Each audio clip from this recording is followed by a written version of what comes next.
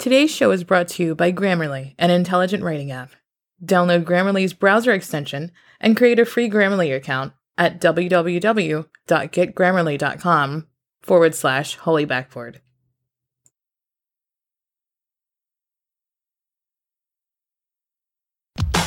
Let's go!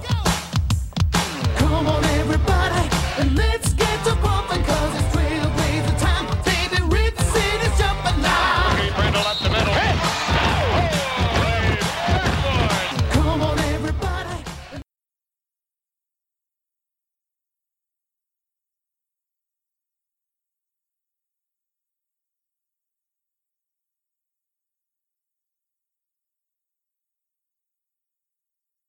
All right, everybody, welcome to the 187th edition of the Holy Backboard Podcast. I am Dustin here in Rip City, and I got my man Sage chilling. Turned the shuffle off my iTunes before we talk. Man, I've been listening to some goalie stuff, waiting for you to get on. Man, I'm pumped for this podcast. What are your? Do you have any contingency plans if Portland gets just smashed with this snowy weather they're forecasting this week, bud? Or are you just gonna hunker down and grind? I have a bunch of food at the crib that I can just heat up, and then as long as there's electricity, I'll be good. What about you? Do you have any? Are you planning ahead? Are you? Yeah, we went grocery shopping on Saturday, which was packed. But like you said, as long as we got electricity, I think we'll be fine. Honestly, again, we're recording on Sunday night. They've been forecasting this for a couple of days now, maybe even like half a week. I'm one of those, I believe it when I see it when it comes to PDX snowstorms, because whenever they predict something major is going to happen, nothing happens. So I'm leaning towards nothing happening, but I'd like a little bit of snow. It would take my mind off of this Blazer season. I mean, if there's snow, my life's not going to be that affected compared to, if there is snow. Like, I work at home. I don't have to travel that much. It's just, there's white stuff on the.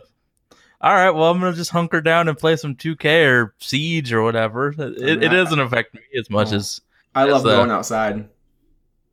Man. Dude, I gotta say, man, I went to the Milwaukee Bucks game with my older brother, and that wasn't fun.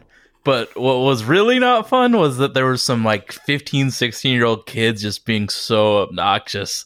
I was just like, God damn, shut up, little kids. Were they in front of you, behind you? Behind me. Why were they being obnoxious? Loud, and one guy said, I watch a lot of high school ball, and these professionals try harder. I'm just like, no shit, Sherlock. That's your takeaway? Yeah.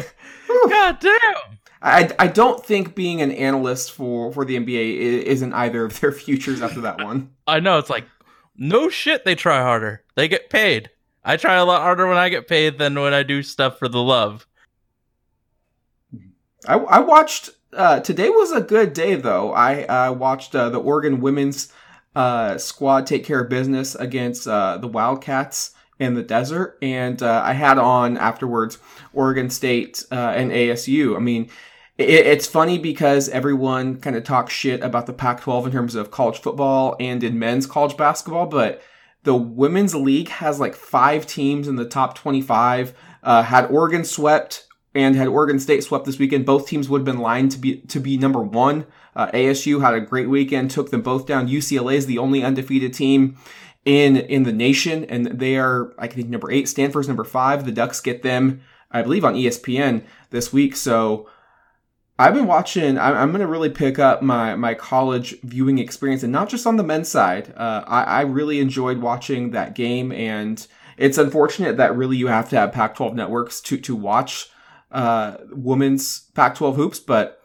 definitely worth it. I love that they went to the quarter system. I wish the men's game would go to the quarter system and emulate more of the NBA style. I think it would be much more of a better visual product, because it's just not there. And so, obviously the Blazers have not played super well. So I'm a sports junkie and I love hoops. So I'm making even more of an effort to find other outlets to watch the game that I love. What have you kind of done this year so far, Sage, to kind of find other outlets that you enjoy? Is it playing 2K? Is it watching prospects? Is it watching League Pass? Because your Pelicans aren't doing so hot this year either. So but you knew from the jump once Zion was hurt that this year was a little bit lost. So I guess like once you see that both your teams are kind of out of it, what do you do? Daily fantasy research, man. Because like it's watching Blazers sucks sometimes. So researching other teams, watching other teams has really been my shit this year. Trying to be as informed as I can as a basketball fan, as an analyst here. I just watch other NBA teams. I always make a point of watching us and the Pelicans, but I watch a lot of basketball, and there's a lot of fun teams in the league. So I just am enjoying being a fan and not really like caring about wins and losses per se. It's just like, okay, I get to watch the Pacers versus the Bucks and see how the Pacers can build a wall against Giannis, because shit, we had 168 player. We were really small. Let's see what a real team with healthy bodies can do. So it's just watching more ball, different teams trying. Shut up, Siri. Oh wow, she listened to a lot of that shit. But yeah, it's just watching ball. I try and make a point of watching Georgia games because I really think Anthony Edwards is a beast. But that's got to be a lot like watching Ben Simmons play with LSU, because that Georgia team is absolute dog shit. Yeah, I vividly remember you and I just talking about how great Ben Simmons looked as that 1-star round dog shit. But I'm definitely getting my basketball intake, and I still watching the Blazers hardcore. If there's one takeaway that I can make from watching college basketball and trying to see if a player translates to the next level, it doesn't matter how good their team performs. It doesn't. The games are too different.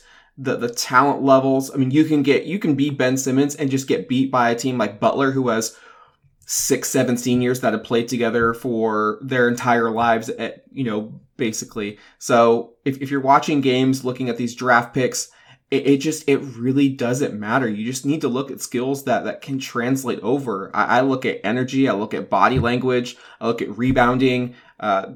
How are they in terms of their mechanics? Is it something that you think you can change? I mean, look at Lonzo Ball. He was basically Showtime at UCLA. But we all knew he had that jacked up jump shot. Now, Jason Kidd was able to fix that over the course of his career. It took him quite some time. But that was always the knock on Lonzo. It was the knock on Sebastian Telfair. It wasn't a jacked up jump shot. He just couldn't hit it consistently. And that stopped a guy like Sebastian Telfair from being a 15-year vet, possibly potential all-star, from, one contract and done. So that's kind of what I look for. I did watch Oregon play Arizona, and Nico Mannion is a top 10 prospect, a guard out of U of A. Didn't really love his game. Wasn't super athletic in terms of being able to beat his man off the dribble. Defense is going to be a big talking point for him. He had a couple of nice stands, but also got blown by a couple of times.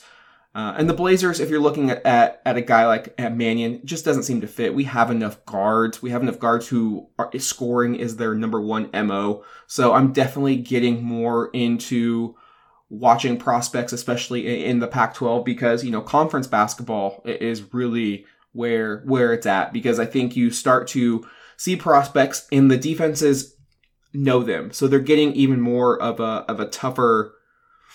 They can zone up to really frustrate that guy. The opposing coaches have a better read on them, rather than if you're playing out of conference, it's the first time you've seen them, so they may have an upper hand. So I just really like once conference season gets in. For me also, I know when the games are being played. That's always the toughest hurdle for me, but Pac-12 is usually Thursday and Saturday, sometimes Fridays and Sundays, so you can kind of block those times off your calendar or just even plan ahead to watch those games. But Sage, right now, for the Trailblazers, the podcast that we do talk about, things have not gone according to plan this season. This week was no different.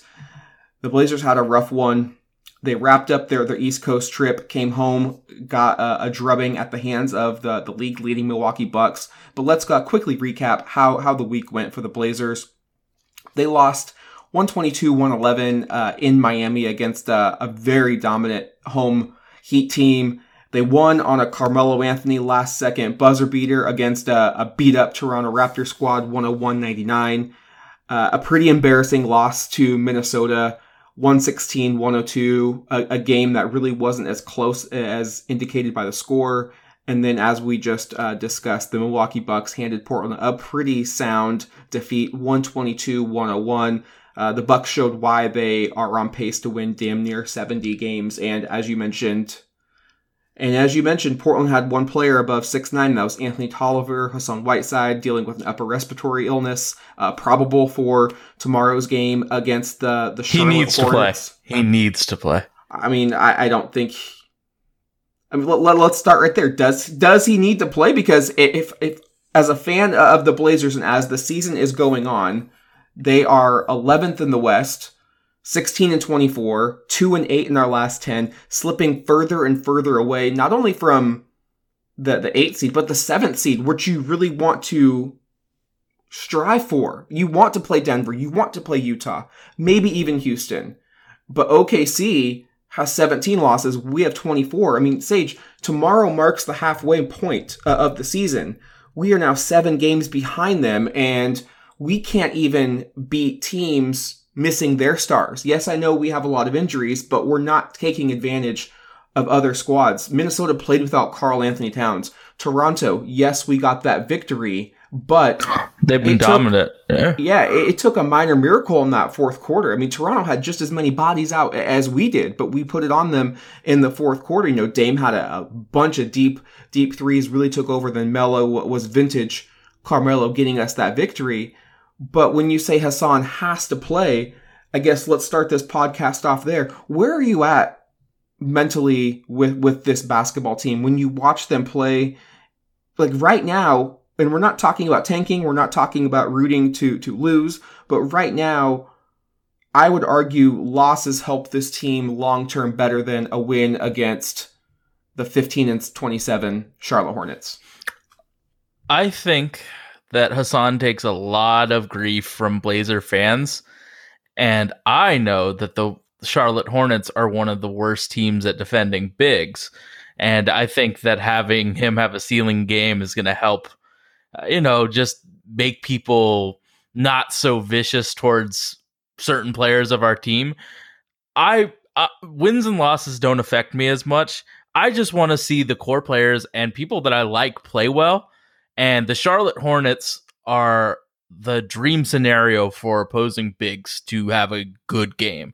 They allow, they're one of the worst rebounding teams. Cody Zeller isn't defending the paint very well. They allow points to centers. They aren't a good defensive team in general. They play fast, but they're awful at defending bigs. So when I say he has to play because I know he's going to do well. It's a very good spot for any center, and we don't have one without him. So that humongous mismatch would be gone to waste if he didn't play. That's a fair point. I think more what I was trying to gather is we seem to win one game and the collective community feels pretty good, and we got a couple of easy games coming up. Hey, can we take advantage and string some together? And then we stub our toe, just like we did against the Minnesota Timberwolves. Came home from work, watched it. We were up 8-9 points in the second quarter, and then all of a sudden it just goes to shit. And it's a Timberwolves team without Cat. It's a Timberwolves team that really just made it easy against our Blazers. So it's just a tough season, and I don't think there's any right answer with how you watch this team play, whether you want them to win, whether you want them to lose, what you watch for. I just tune in to support the squad. I tune in to see amazing plays. Hey, if Dame goes for 60 and we lose, that's fine. I got to see Dame drop 60. But what I will say is I don't think Hassan having a ceiling game is going to quiet his doubters or his haters. For whatever reason, some portions of the community have dubbed him as the scapegoat and the reason the season has gone to the trash. And that's nothing he can do the rest of the way will take those feelings away. Blazer fans, for whatever reason, love to find one scapegoat, whether it's Luke Babbitt, whether it was Ray Felton, Myers Leonard. It just doesn't matter. That they latch on to Neil O'Shea. They latch on to one thing and they don't let it go. So that's the only thing that I would counter with that. Hassan could go for 50 and 25, and it would.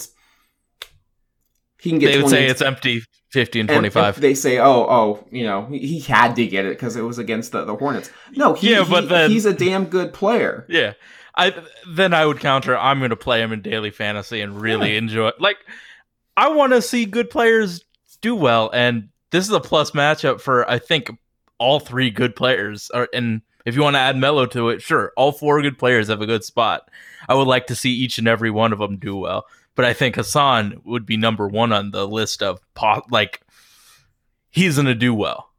And I think it's kind of crazy that people just dislike him so much. I know, you can argue empty stats or whatever, but at least he's getting stats, because if he wasn't getting rebounds, we'd be trash. And to have your name among Bill Walton, Shaq, and Kareem, you got to be doing something well if you're a center. Like, if your name is attached to greatness in your field, you're doing something very well for your team. And I don't know, I guess I would like to see him have a really good game. And that Charlotte one is, if people start saying, hey, it's the Hornets, you're welcome. But this is a very good spot for opposing centers, and it has been all year. And I don't expect Hassan to have a bad one if he's physically healthy. Yeah, it's pretty frustrating to see the numbers that he puts up, only to see people kind of shit on him. Yeah, if Nurk was putting up those numbers, the community we would say he's God. They would be throwing, a parade raising his jersey to the rafters the following night. And I've mentioned this before, but my biggest fear with this season is that people, or even next season, they feel that Yusuf Nurkic is going to come back and take away all of the issues in one fell swoop. That's a lot of pressure to put on somebody. And somebody who has been inconsistent throughout his Blazer career. Now, when he's on, he's a top 5 center. But just a couple of years ago, people were calling for him to be traded because he had no post moves. He wasn't affecting the game on the defensive end of the floor. We had to take him off the court in that New Orleans series. Yeah, because he was getting played out. He was getting played out by Niko Mirotic and Anthony Davis. So I think we've built up this player, this prestige in our minds that, oh my God, we're getting Yusuf Nurkic back. And I think, and I fear that people are making that out to be better than what he really is. Now, he is a damn good player, but he is not an all-star. I mean, that's just the fact of the matter. He's played like an all-star for stretches, but he is not an all-star player. He is not one of the 12 best players in the Western Conference. What would you rank him as far as people in his position, though? He is a top 10 center. And I love the fit. I think he fits perfectly with Dame, CJ, Zach, and Rodney. But again, we don't have Rodney, and Zach's not going to come back until March. So I just want everyone to take a deep breath and just kind of throw this season away. We're just trying to power through this season. What I want to get out of this season is health and repetition and development. Health, meaning we don't get anybody else injured. Repetition, meaning Zach and Nurk, they come back and they just get their legs underneath them. They get their feet wet so they're ready to go into the 2021 season. And development, we need to be playing Anthony a little bit more. We need to be playing Gary Trent and Nasir Little more minutes and bigger minutes. It's okay to take CJ or Dame out of the game at a crucial point in time for development purposes. Like, to me, there is a reason, Sage, that we have not signed anybody to a 10-day contract. And I honestly believe we're stealth. This is how we're tanking. Some people will say it's financial, but I have a hard time believing that we are going to let a 10-day contract really tip the scales as to whether or not we are going to make a business decision. I mean, we're talking about the Allen estate here, worth billions of dollars. To me, what they're trying to do is I think they're trying to get through the season, and I think as we get closer to the February 6th trade deadline, that's when we may make a move. I do believe some people inside the organization have kind of dismissed the season, and I think that is probably, whether it's a tough pill to swallow, I think it's the right pill to take. This week really kind of cemented that it's going to be a very uphill battle for us to get to the places that we wanted initially this season. And I think our ownership and, the basketball people are seeing that maybe it's a good idea to cut it down, which I did not think that I'd be saying it January 12th of this year. I thought it would be much later. So I kind of see where you're tanking, or where you're thinking, not tanking. But man, so is it time for Blazer fans, you and I, to really start studying 1 through 14 potentially? Like I said, the conference games have begun. Like, this is college basketball at its best. Don't just rely on the conference tournaments. Don't rely on March Madness. I have been fooled by the voodoo of March Madness. I have drank that Kool-Aid. I drank the Tyrus Thomas Kool-Aid. Oh, I was about to mention him too. I was all aboard that bandwagon. I was leading I was leading that charge, and he was out of the league in like 6 years. No, he played 10, so I'm good on him. The way he played, it might as well have been 6, because I thought Glenn Davis was going to change shit, bro. Because the guy we got instead, who he outplayed, Tyrus Thomas completely outplayed LaMarcus Aldridge in that matchup. Well, LaMarcus is going to be a Hall of Famer, whether you like him or not. Doesn't matter what feelings you have towards him after he left the Blazers. His career, he is going to be a Hall of Fame basketball player. And we made the right decision there. So, don't fall in love with what you see in March. In one particular matchup? I watched this guy play one game. No, just take a body of work. You don't have to watch the whole game. Go to YouTube, read the mock drafts, read the scouting report, and just know that guys get better. Especially, we have really good coaches who can develop. So I'm definitely interested in learning more about, a few players. There's a power forward from Dayton, and Dayton's having a really good year. This player, Obi Toppin, has kind of came out of nowhere, and it's a player I started reading about, seeing him rise in the mock drafts, and it fills a position of need, which is even better. So I'm going to look for him. Washington has 2 prospects. Yeah, the UW small forward. They have Jaden McDaniels, and then they have Isaiah Stewart. USC. I'm not even going to try to pronounce his name because I know I'm going to butcher it, so I'm going to call him Double O. But he's a power forward as well. Tankathon has him going 6th, has the 6th best prospect right now. There are a lot of talented guys out there, and whether you take a player or not, having a higher pick is just more cash in your pocket. That you can use that. That is a great asset. So if we want to package and then you package that pick, we can get better. I've heard a lot of people say, well, I don't want to add another young player to the roster. That is a completely valid point to have. And I could be persuaded into, falling into your line of thinking. Another line of thinking is, well, Dame and CJ take up a lot of our cap. Nurk's going to get paid in a couple of years, especially after signing with Clutch. And we're probably going to need a lot of team-friendly deals, so it's not a bad idea to keep another player on your books that's going to, be cost-effective. Or replenishing your stockpile of young assets. Absolutely. I mean, we've got a good core. We've got Zach, we've got Nasir, we've got Gary, we've got Ant. Like, you can continue to add to that, just like the Spurs do. Damn it, why are you taking all the shit I was about to say? Because, the Spurs always have, a stockpile of good players.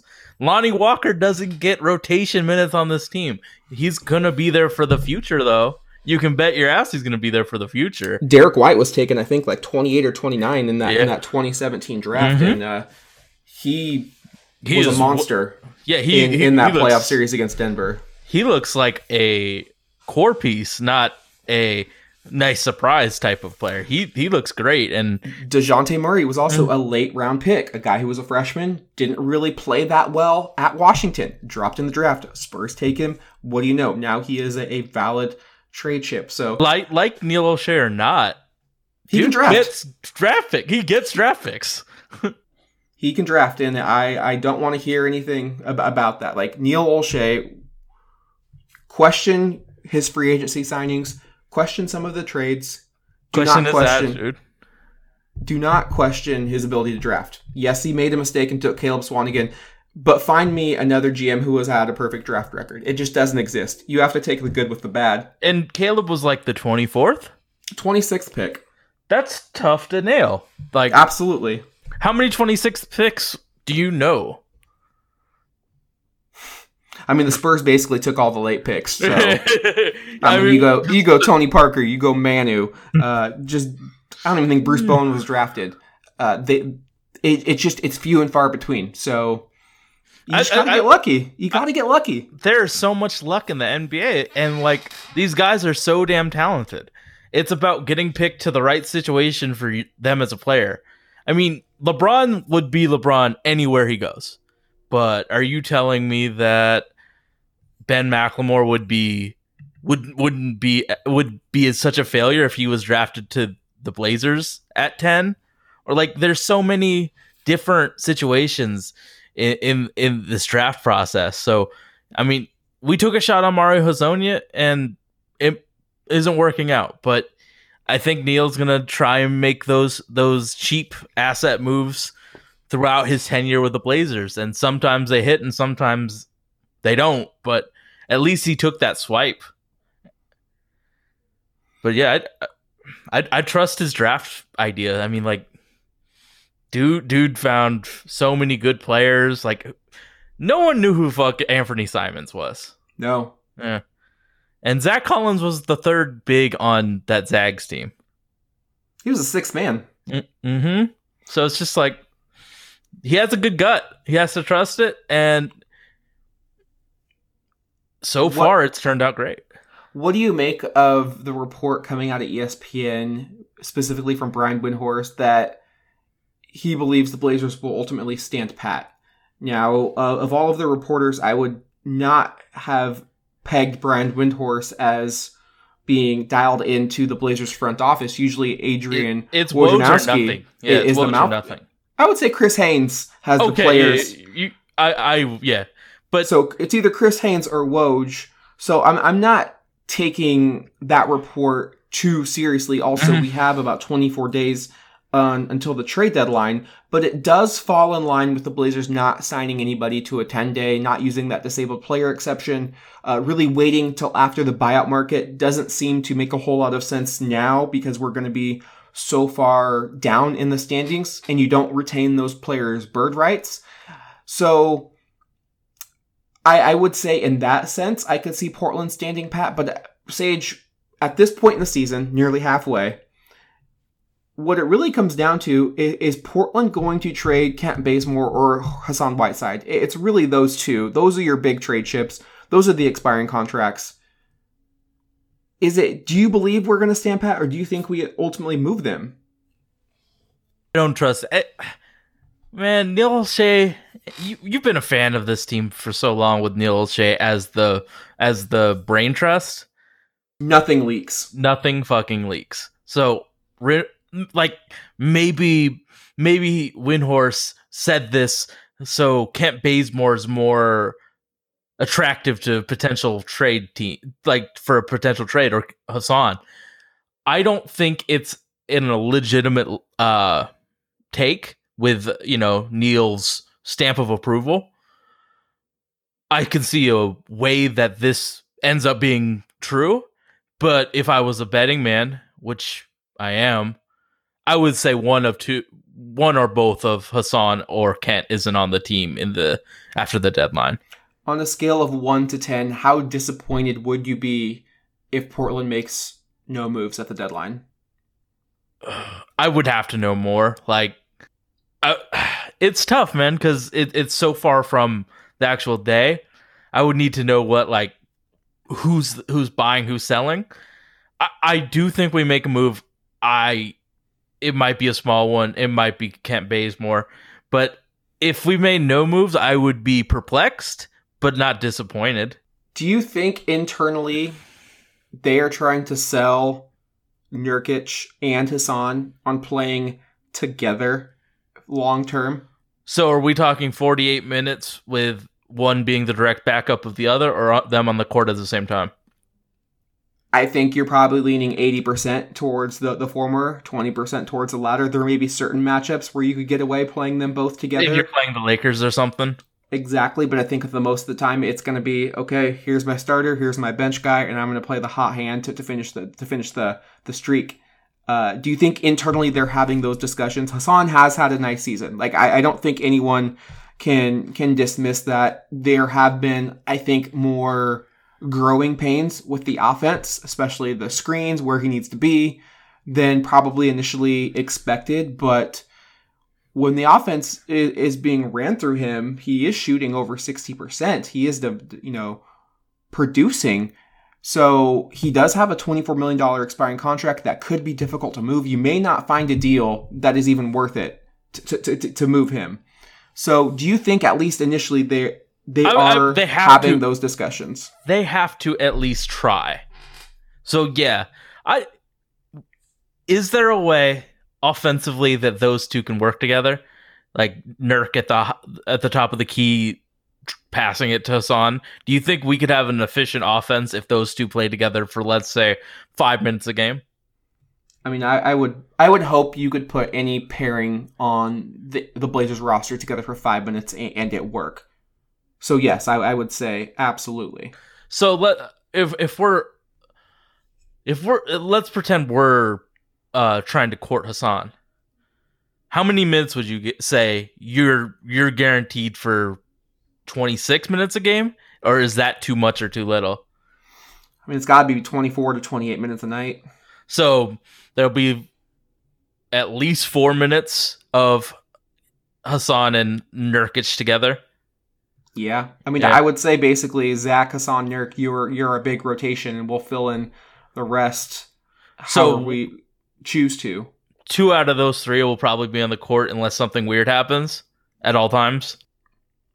Unless a team's going small and you really want to go just Zach as your 5 and, Hoodie at your 4. I mean, there's multiple ways to do it. That's what I'm saying is, like, I would be upset if we didn't make a move, but again, I would need to know the whole story, and we may not find out the whole story until July 1, 2020, to see what the plans are. Are we going to bring Hassan back? Like, he has been a really strong player for us, and I don't think he's going to get a large deal. Centers just don't get big deals anymore. I know people are starting to think that this free agency class, because it is so weak, the money is just going to get shelled out. I think it's going to be the opposite. I think the money is going to be tight this summer because owners are getting smarter. Yes, you're going to see 1 or 2 head-scratching moves, but Sage, really, since that 2016 bonanza, I haven't been as surprised with some of these deals being handed out, and the amount of times I'm surprised is decreasing year after year after year. These front offices are starting to wise up a little bit. So I want to hear something embarrassing? I had to use my calculator for 48 times 2. So 96 big minutes for the Trailblazers. And all 96 would be divided by Zach, Nurkic, Hassan, and then some 4th big. I mean, yeah, I think you probably got to throw in this here a couple of minutes too. Yeah. I mean, shit. Right now we have 1 big. It'd be cool to have 3 legitimate NBA caliber bigs on the team. If I would love to see if it works. And I don't think Hassan's going to get this big ass contract like you said, but you gotta be a fucking G to convince someone who loves starting, loves putting up big, enormous stats. Hassan loves him some Hassan stats, and Nurk is no choir boy when it comes to getting on the court. Like he's cocky, he wants to play, he wants to start. Like there's a reason he and Jokic didn't work in Denver. Like he viewed himself as the starter on that team. And I think I'm past the point of saying, oh, Dame can fix everything. That's not fair to him. So last year, he played 27 minutes a game. Who is he? Yusuf Nurkic played 27 minutes a game according to Basketball Reference. There is minutes available if Nurk maxes out at 27 a game. And you also got to factor in foul trouble. You got to factor in minutes restrictions coming off of an injury, and you got to factor in matchups. Mm-hmm. I mean, I absolutely think they will mention it if they haven't already. I think that you absolutely have to try, because that $24 million is a asset, but it's going to be a tough sell to trade that asset right now with how enormous that shit is. So I would try. You're gonna have to take back. You might get a 2-for-1 like a Zhang in Covington where it works under the cap, or you're looking at an albatross contract like Batum, like a Chris Paul, like a Batum, like a Kevin Love. Like those are the types of players that you're gonna be looking for, and they're gonna have a lot of years left on their deal, and they're gonna make a ton of money. And you got Dame and CJ with 30 plus kicking in. So that's where the Blazers have to make their decision, because I would say, not even theoretically, it's basically pen to paper. Portland has their starting lineup on the roster already for next year with Dame, CJ, Hood, Big Z, and Nurk. So if you trade Hassan or you trade a Bazemore, you're likely not going after a big fish. You're probably just trying to round out the roster. And if you do find an upgrade, it's probably at the 4, and Zach can be your backup big. So the options are a little limited, and I don't think it is as cut and dry as maybe I initially thought it was. But I think regardless of all of that, Neil Olshey does get paid a lot of money to manage this team and to manage the roster. And the season hasn't gone as planned, and so I think he needs, and I'm sure he did that with his staff, they have contingency plans. Okay, now where do we turn our focus to? And from all accounts of this, okay, we're turning our focus to the future. And I think Portland needs to say, okay, are Hassan Whiteside and Kent Bazemore future members of this team? And if the answer is no, then you need to maximize that asset, because come February 6th at 11:59 Pacific Standard Time, those assets are expired. You cannot move them. They're just dead weight on your books, essentially. I have a friend who worked for the Denver Nuggets, and he told me Plan A when they were back when the Hawks were that 60-win team, is that next year they're trading for Al Horford, and then Paul Millsap was going to go to the Celtics. That Celtics signing of Paul Millsap didn't go through, and they switched so fast to sign Paul Millsap. So a lot of teams have backup plans. We don't know what's going on through Neil Olshey talking with whomever. We don't know. So it's a lot of trust of like what's best for the long term for this team, and he got re-upped. He has a long-term contract. He can do what's best for us in the future and not trade everything in a panic trade to save his job now. So at least he has that, long-term deal. And I think the Blazers actually benefited from going to the Western Conference Finals last year more than we understand. I think that gives the team a little bit of breathing room to say, okay, let's take our foot off the gas pedal this year. We don't need to go all in. We don't need to win this year. We had our success last year. And I think had we got bounced in the first round again last year, I think Terry Stotts is probably already fired. I think Neil Olshey may be gone. Like, I think a lot of moves would be extraordinarily thin ice for both of them. It would, the seat would be blazing hot. No pun intended. So I do think having that success last year gives them additional breathing room. Absolutely, it's the gives margin them of error. it gives them a much higher margin of error. And I think it also, from a player's perspective, while you got as close as you've ever been to a championship, when looking at it through Dame and CJ's perspective, they've at least been there and they know what it takes. And so they're smart enough to realize that this is just a minor setback. This isn't the end all.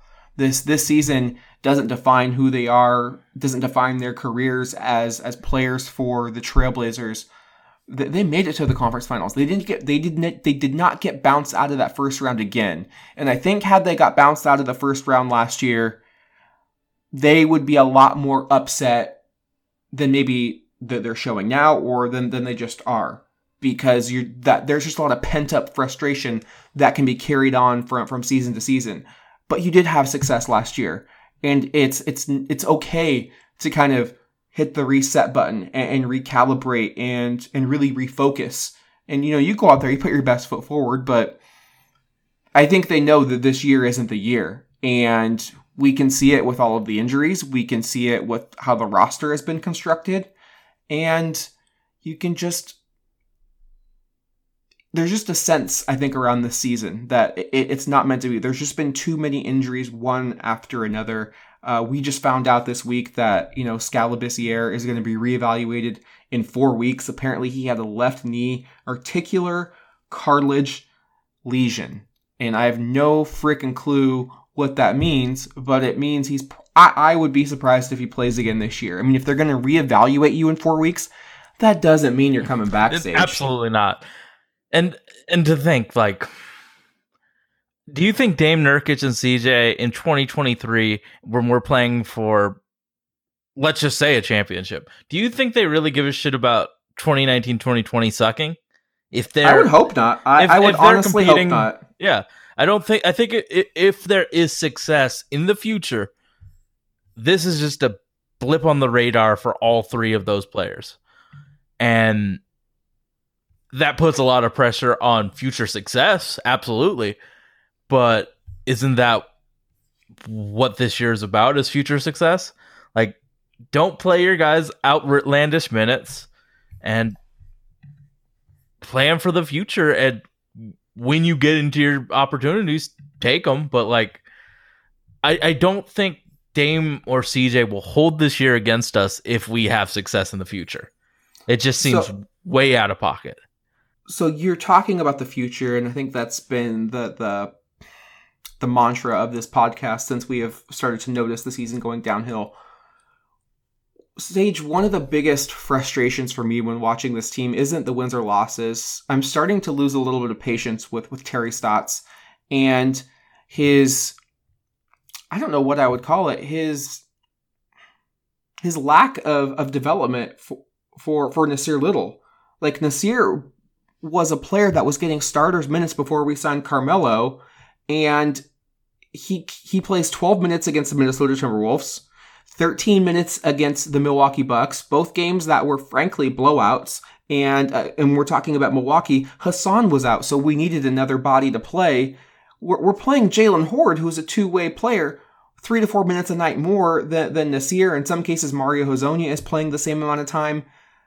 Sage, is there any rhyme or reason why we are not giving him 25 minutes a night? And I don't think it can be, we don't know what's going on in practice, because the dude busts his ass and plays 110% every time he's on the floor. And most times he's the guy bringing the most energy in a Trailblazer uniform. So is there anything that you can think of for Terry Stotts not to give this young man more of an opportunity? I would imagine that Neil Olshege went down to Terry Stotts' office and said, hey, Rio, we need to get rid of Rio.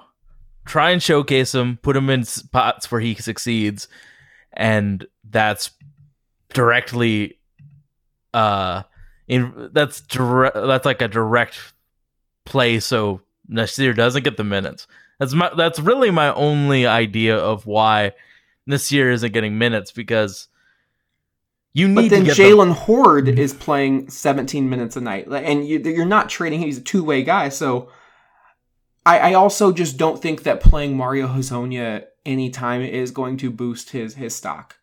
So that's just me playing devil's advocate. Like I wonder, are they potentially looking to trade Nasir and they don't want to showcase him too much because he is a raw prospect? I'm just kind of looking for answers and spitballing things because it's really perplexing to me that in a lost season where you're likely not going to contend or even make the playoffs, that you wouldn't want to use it to develop your first round draft pick. And that even goes to Kent Bazemore.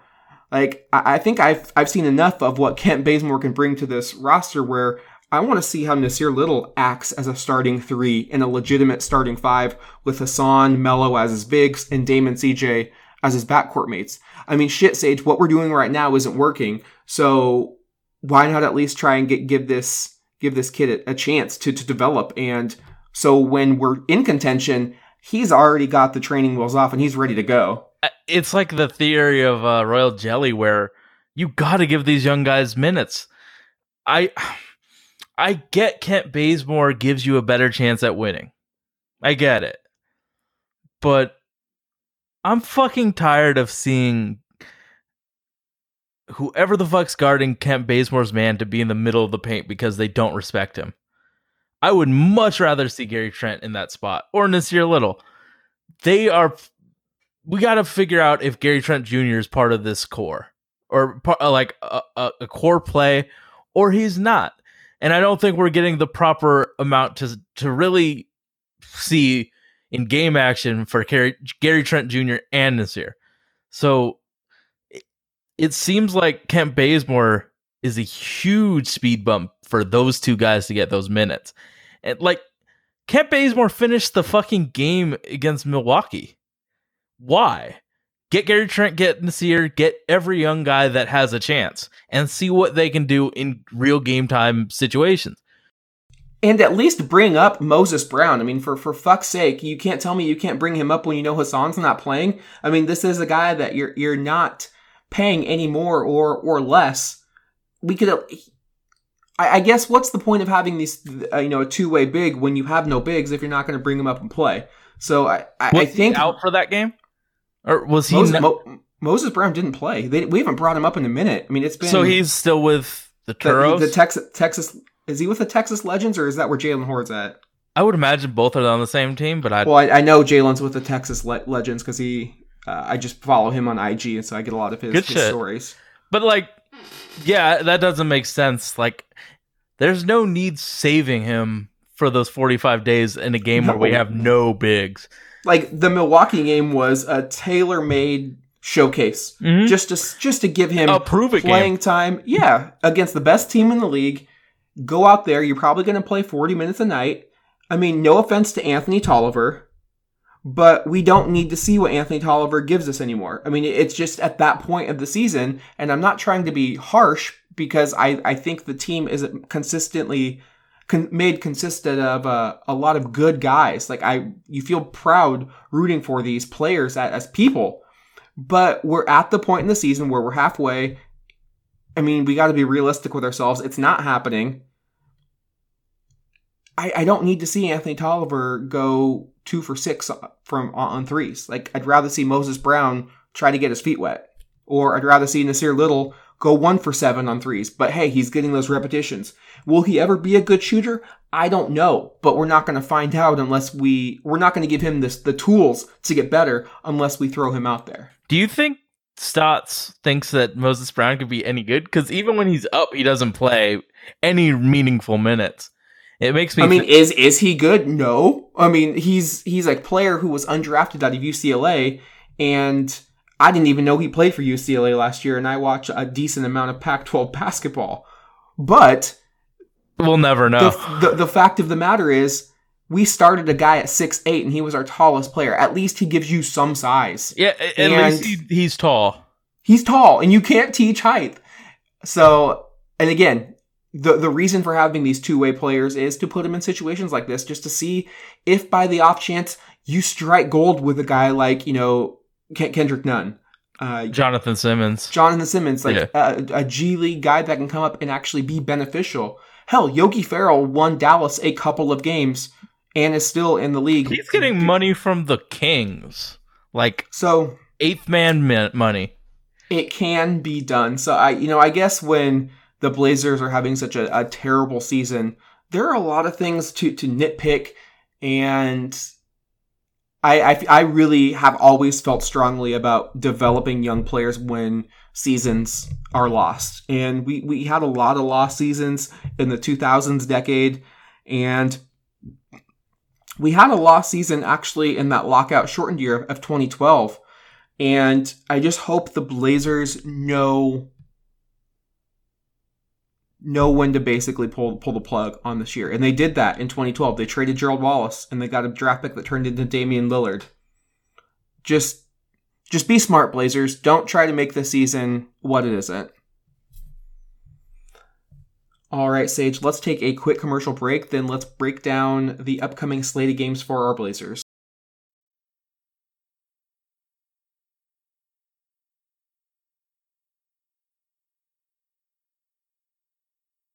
For you, the listeners of Holy Backboard, Grammarly is offering a free download of the Grammarly software. Grammarly's AI-powered products help people communicate more effectively. Grammarly helps you write mistake-free on Gmail, Facebook, Twitter, LinkedIn, and nearly anywhere else you write on the web.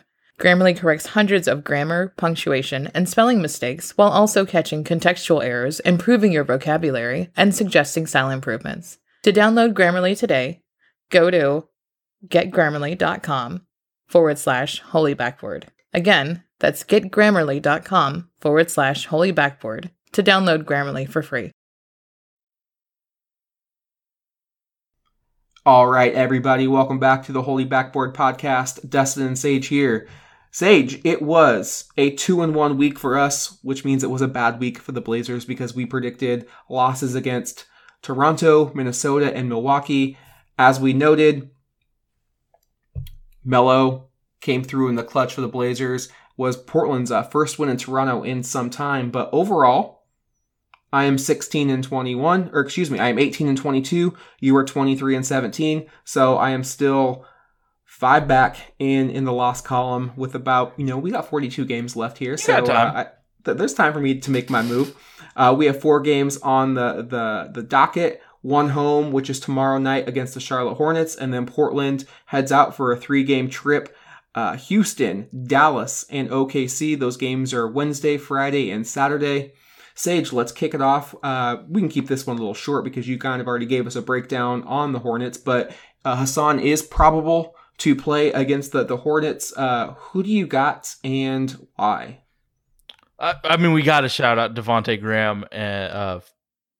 Dude is playing fantastic. He kind of reminds me of Dame. He's 4-year guy that's just taking advantage of his opportunities. He is someone that the Blazers really need to account for. Terry Rozier plays a lot of minutes, sometimes gets hot. The rotations are weird with the forwards. Sometimes PJ Washington gets minutes. Sometimes Marvin Williams gets those minutes. But yeah, they're really light with Bismack and Cody's playing the 48 minutes for the Hornets, leading to one of the best situations for opposing bigs to get a lot of stats. I'm going Blazers win. Yeah, Charlotte is a team. I looked at their roster and it's like, man, this is the all Dustin draft prospect love team. I mean, they have Miles Bridges from Michigan State. We both fell in love with Malik Monk, wanted to take him in that 2017 draft. I loved Kid Gilchrist coming out of... Oh, man, he's just getting jerks. Kentucky. Man, Charlotte is basically the Sacramento of the East, where great prospects go... Basically, they just go away, and you never really hear from them again. I got the Blazers winning this one, especially if Hassan plays. Charlotte is on the second night of a back-to-back. They just fell tonight in Phoenix, 100-92. This, I think, is going to be a litmus test for probably how the Blazers are going to play up until the trade deadline. Like, you have to beat Charlotte. I mean, if you don't beat Charlotte, I think the wheels really come off, and we really see maybe some DNPs for Dame and CJ. But I think deep down the players still believe it's going to turn around. I mean, you can't tell a player otherwise.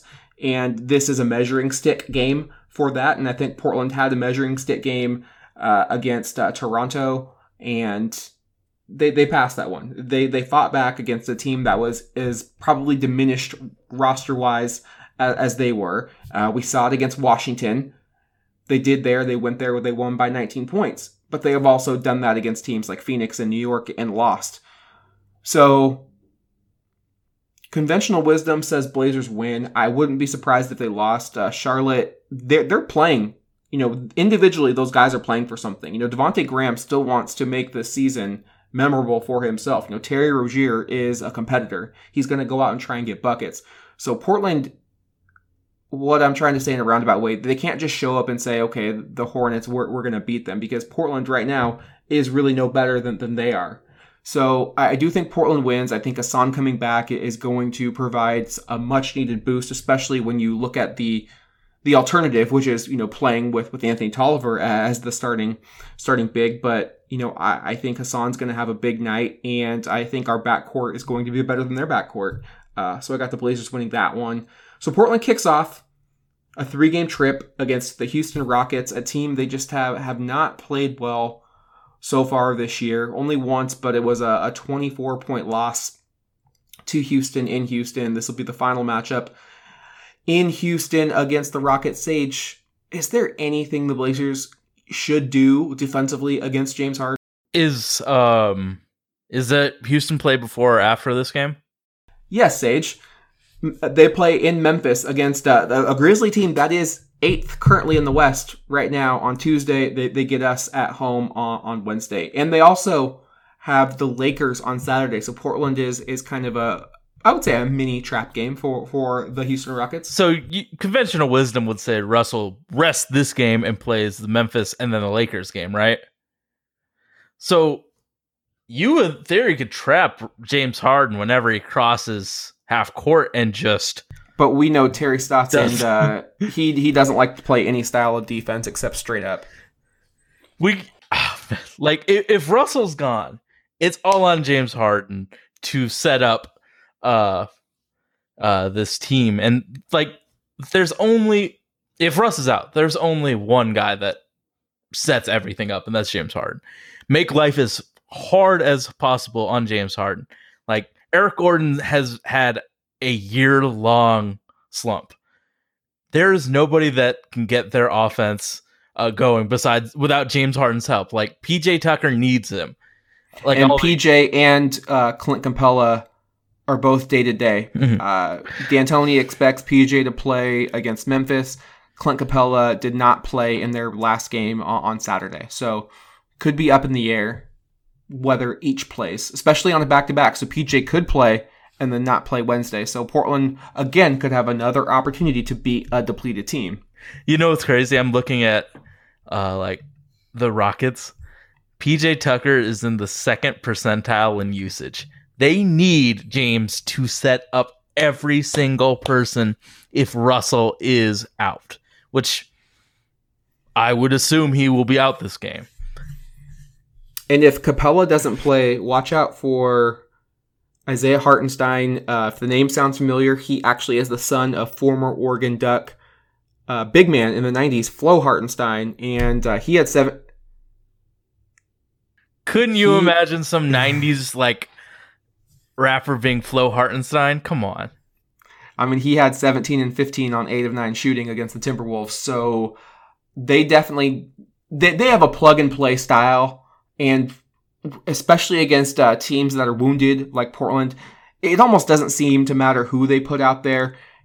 Harden is just that engine, and he's the straw that stirs their drink, and it's going to be tough for the Blazers, I think, to get this. Would you put Kent on him and say make his life hell?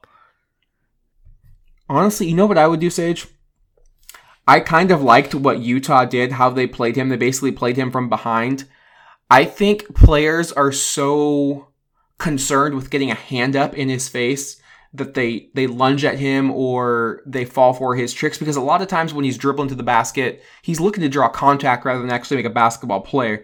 And when he goes into his, dribble motion up at the top of the key, he's going to step back and shoot. I would honestly let him dribble his heart out and almost rope-a-dope him. Just make him dribble the ball as much as he wants. And if he's hitting shots from 30 feet, okay. But one, he's not getting others involved. He's not getting assists. He's not getting Hartenstein probably 9 dunk attempts. 2, he's not getting to the free throw line. If he wants to shoot 33 pointers, make him make at least 15 of those. Like I'm legitimately honest here. I would play him if you're Terry Stotts and you are adamant about playing him straight up. Just back off him a little bit and say, I'm going to make you shoot a couple feet behind the 3-point line. And you're going to dribble the ball and you're going to do your step back. Those are difficult shots to hit consistently. You're just going to make him into a 2K dribble god. Okay. Yeah, that's what I would do. Honestly, I like it. Like, that Houston team's tough when James is dribble penetrating and kicking out to open shooters that all they know how to do is shoot and sort of play defense. Or throwing up lobs. Yep. I mean, I think it's a loss for the Blazers. Yeah, we have nobody to defend Harden, and I don't think the Blazers are going to try anything out of the ordinary to defend him. So I really have, it's sad to say, I just have no hope that the Blazers would even try anything different against Harden. I mean, what is insanity? Trying the same thing over and over again, expecting a different result. That's kind of what a lot of coaches do when they defend Harden. I mean, you really have to play off of him a bit because he's just so lethal when he gets into the middle of the paint. And he's great at drawing contact. Do not give him free throws. Make him earn every bucket on the perimeter. And I know it's a lot easier said than done, but that would be my overall strategy. But as you said, I think we have same mindset. I have a loss there as well. You know, like, there's a long history of James Harden getting busy against man defense, but he ain't seen Kent Bazemore. Or he ain't seen our lockdown. Now, I think we should sign up for that defensive coaching vacancy that should be available. We have the Dallas Mavericks, and Porzingis had the RFP injection in his knee recently. He did not play in Saturday's game, but they have the Western if the voting was ending today and it was just strictly by fans, they have an all-star starter in Luka Doncic, who it's crazy to believe he is just a sophomore in the league because he already looks like a bona fide Hall of Famer, my man. I mean, that's just the easiest way to put it. So he's in the 100th percentile in usage, and that usage is only going to go up since Kristaps is out or potentially out. Man, dude, he doesn't get the points that Harden does, but he gets peripherals that Harden wished he got. Like, he just is everywhere. He's a huge part of the rebounds. He's a huge assist guy. Luka Doncic doesn't score like Harden, but goddamn, he's part of the offense like Harden. The number one usage player. So we're going back to back with high usage guards that get their teammates involved really well.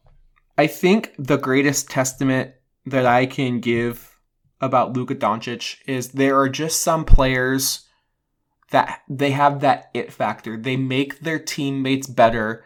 And there's always that saying, oh, does he make his teammates better? What does he do?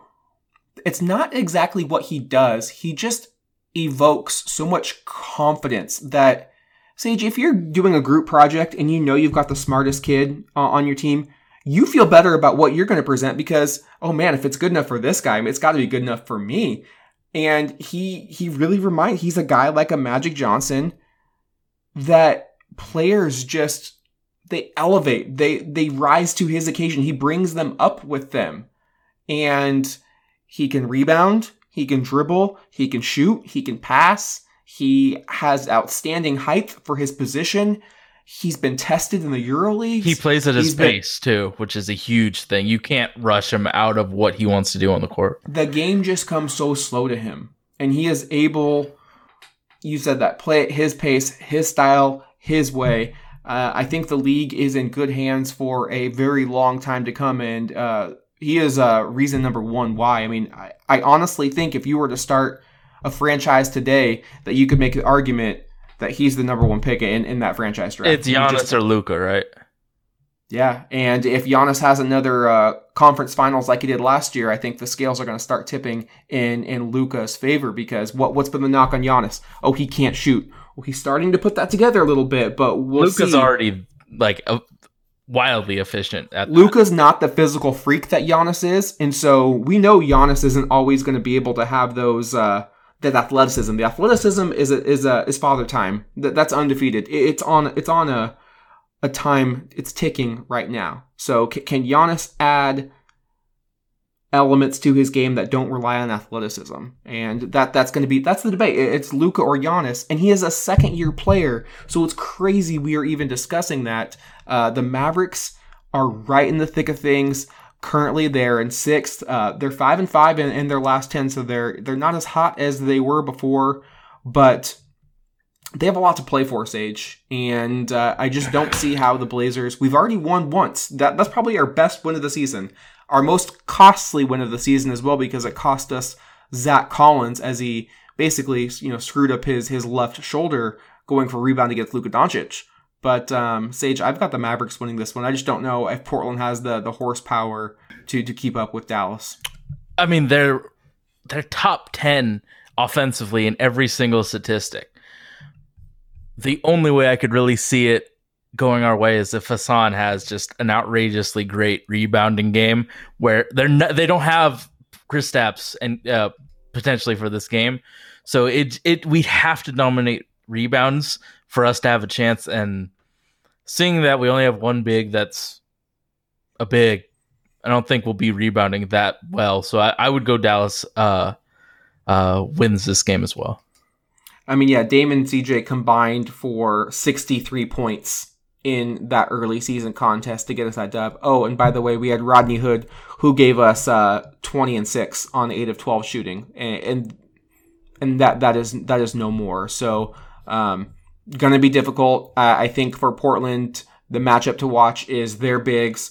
Obviously, I think Porzingis probably still sits, but even if he doesn't, what's his name, Dwight Powell, and Maxey, Powell is extremely bouncy, especially around the rim, and Maxey really can shoot the ball from the 3. So Hassan needs to be on his game defensively. The whole team needs to really maybe shift their philosophy and not just have him stand in the paint. Like, Dallas is going to shoot the ball, and they're going to shoot the ball from the perimeter. So I've got Dallas winning that one. And then Portland wraps up this quick 3-game trip with a back-to-back against the Oklahoma City Thunder. I believe this is the 4th and final matchup of the year. The Blazers are 2-1 against OKC. OKC was 11-2 in their last 13 games before dropping a surprising game to the Los Angeles Lakers at home by 15 points, a game in which LeBron and AD didn't play. So they'll be ready to get back into the flow. This is part of a homestand for the Thunder. They are firmly entrenched in 7th, and they've been in 7th for quite some time. They're 22-17 currently, 13-7 at home. Sage, what have the Thunder done to really, I guess, have a surprising season, given how much they lost in Westbrook and Paul George? They didn't really add anything in the offseason aside from Mike Muscala. And Shai Gilgeous. Well, I meant, they did make those trades, but you would say that Paul George is going to have a bigger impact than SGA and Danilo, and that Russ would have a bigger impact than Chris Paul. But before they even made those moves, their offseason was very quiet. They didn't do anything. So how have they been able to really be one of the surprise teams of the league? Is it just strictly playing with the chip on their shoulder like the 2016 Blazers did? I think that they do a very good job of playing at their pace. Chris Paul is, like we said with Luka, he plays at his pace. Chris Paul plays at his pace. They play their guys pretty significant margins. SGA drives it, so it puts a lot of pressure and then opens up threes. I think Dennis Schroeder taking it to a next level helps them. They're a solid team. They are average in a lot of places. They just play their 3 guards, Danilo and Steven Adams, a lot of minutes, and that's a thing with their coach. He likes playing his good players a lot of minutes. They aren't a good rebounding team. Steven Adams is the only one. They like to run a very small lineup, just like us. It really is a battle of very similar teams, except the Thunder are more healthy. What does Portland have to do to end this trip with a win? Or Rebound. Is OKC just going to be too much? I think rebounding has to be the number one thing. Hassan has to box out Steven Adams, and I think we need to gang rebound and contribute that way. They are not a good rebounding team. They're fine efficiently and everything else. It's just a really big discrepancy in rebounding. So if Hassan couldn't win that matchup against Steven Adams, it's probably going to be the big factor. And I mean, Dame and Chris Paul love fucking with each other. Like, those two are just so scrappy against one another that it's going to be a good matchup to watch. But I think the number one thing is Hassan beating Steven Adams for those rebounds and us out reporting. It's crazy to me that it was Black Friday, and Black Friday feels like eons ago. But Portland put it on OKC, 136 to 119. Melo had the most efficient game of his career. He was 9 of 11. Portland had 6 players in double figures, led by Dame's 27. That was probably the best game the Blazers have played all year. Mm-hmm. And that feels like an eternity ago. It's crazy to believe that it's not even going to be the same Blazer team that was even beat up then that is going to be strolling into OKC. Yeah, we had Scal at that time, right? We had Scal, we had Rodney Hood. I mean, we looked really healthy compared to where we're at now. This is like the 4 game, like the 5 game. Oh, we could probably make the playoffs with the spacing. This was the Blazers starting to really pick it up. But as we know, seasons change, rosters change, injuries change the outlook of the team, and it's not the same Blazers team. I would argue that SGA is playing much better than he is now. Chris Paul stepped it up. Now the Thunder are the more confident team, and I think you can really tell in the Blazers they're trying out there, but they don't. I just don't think they have the confidence or the belief that they're going to get it done. It's just been such a trying year for them, and so by that factor alone, I'm going to go with the Thunder to win just because they're confident that they're playing for something right now. We're playing because we like to play the game or love or like. The Thunder love the game of basketball or like whatever you want to say. It doesn't really matter. But there's light at the end of their tunnel for this season. They want to prove people wrong. You think Chris Paul's going to be like, actually, I think we should start tanking? No, they're not tanking. Chris Paul ain't tanking nothing, Dag. They are going to try to climb the playoff ladder. And Dallas is in their sights. And this would be a huge win for that organization after what happened. Make the playoffs. Yes. I mean, some would say, it's probably I'm probably on this line of thinking. I don't know if this playoff experience is going to be all that special for OKC. I don't know how much better they can get by making the playoffs this year. I was really worried they were actually going to get a really good lottery pick this year to go along with their gazillion future picks from the Rockets and Clippers. But, to each their own. And winning it is never a bad thing. And, they're surprising a whole lot of players. And, getting additional playoff experience for SGA is not the worst thing in the world. And they got players. But they are also, I think, in a funny position because going into this year, they were trying to get rid of Chris Paul. They were possibly looking to get rid of Steven Adams in his $24 million contract. Danilo Gallinari is an unrestricted free agent. I think them making the playoffs is going to put them in exactly the same position as the Trailblazers in 2016 where, we didn't think we were going to be here. We have all these free agents coming up. What do we do? So it's going to be really interesting to see how Sam Presti approaches this trade deadline because I don't think he expected to keep Danilo Gallinari after the deadline. And now I think he probably has to because of the playoffs. And now you probably so that is just what is so fascinating about this league and expectations and actual results because no one would have expected OKC to be in this position, and I don't think anyone would have expected Portland to be in this position. If we were moderately healthy, do you think we'd be in the same tier as OKC? You got to give me players of who we would have. Like we have a ton of players out. Who do we have back at least? Hood and Scal. No, we would need Hood and Collins. Yeah, I just think that OKC is competent. Like, they have confident players in every single starting position, and we just don't. Sorry, Kent Bazemore. Yeah, so you got lost? Yeah. So I do as well. So you're not getting an edge on me this week. I guess not. All right, Sage. Let's wrap this bad boy up. Let our listeners know where they can find us. So we are available on iTunes, Google Play, Stitcher, Himalaya Podcast. Like and 5-star us on iTunes.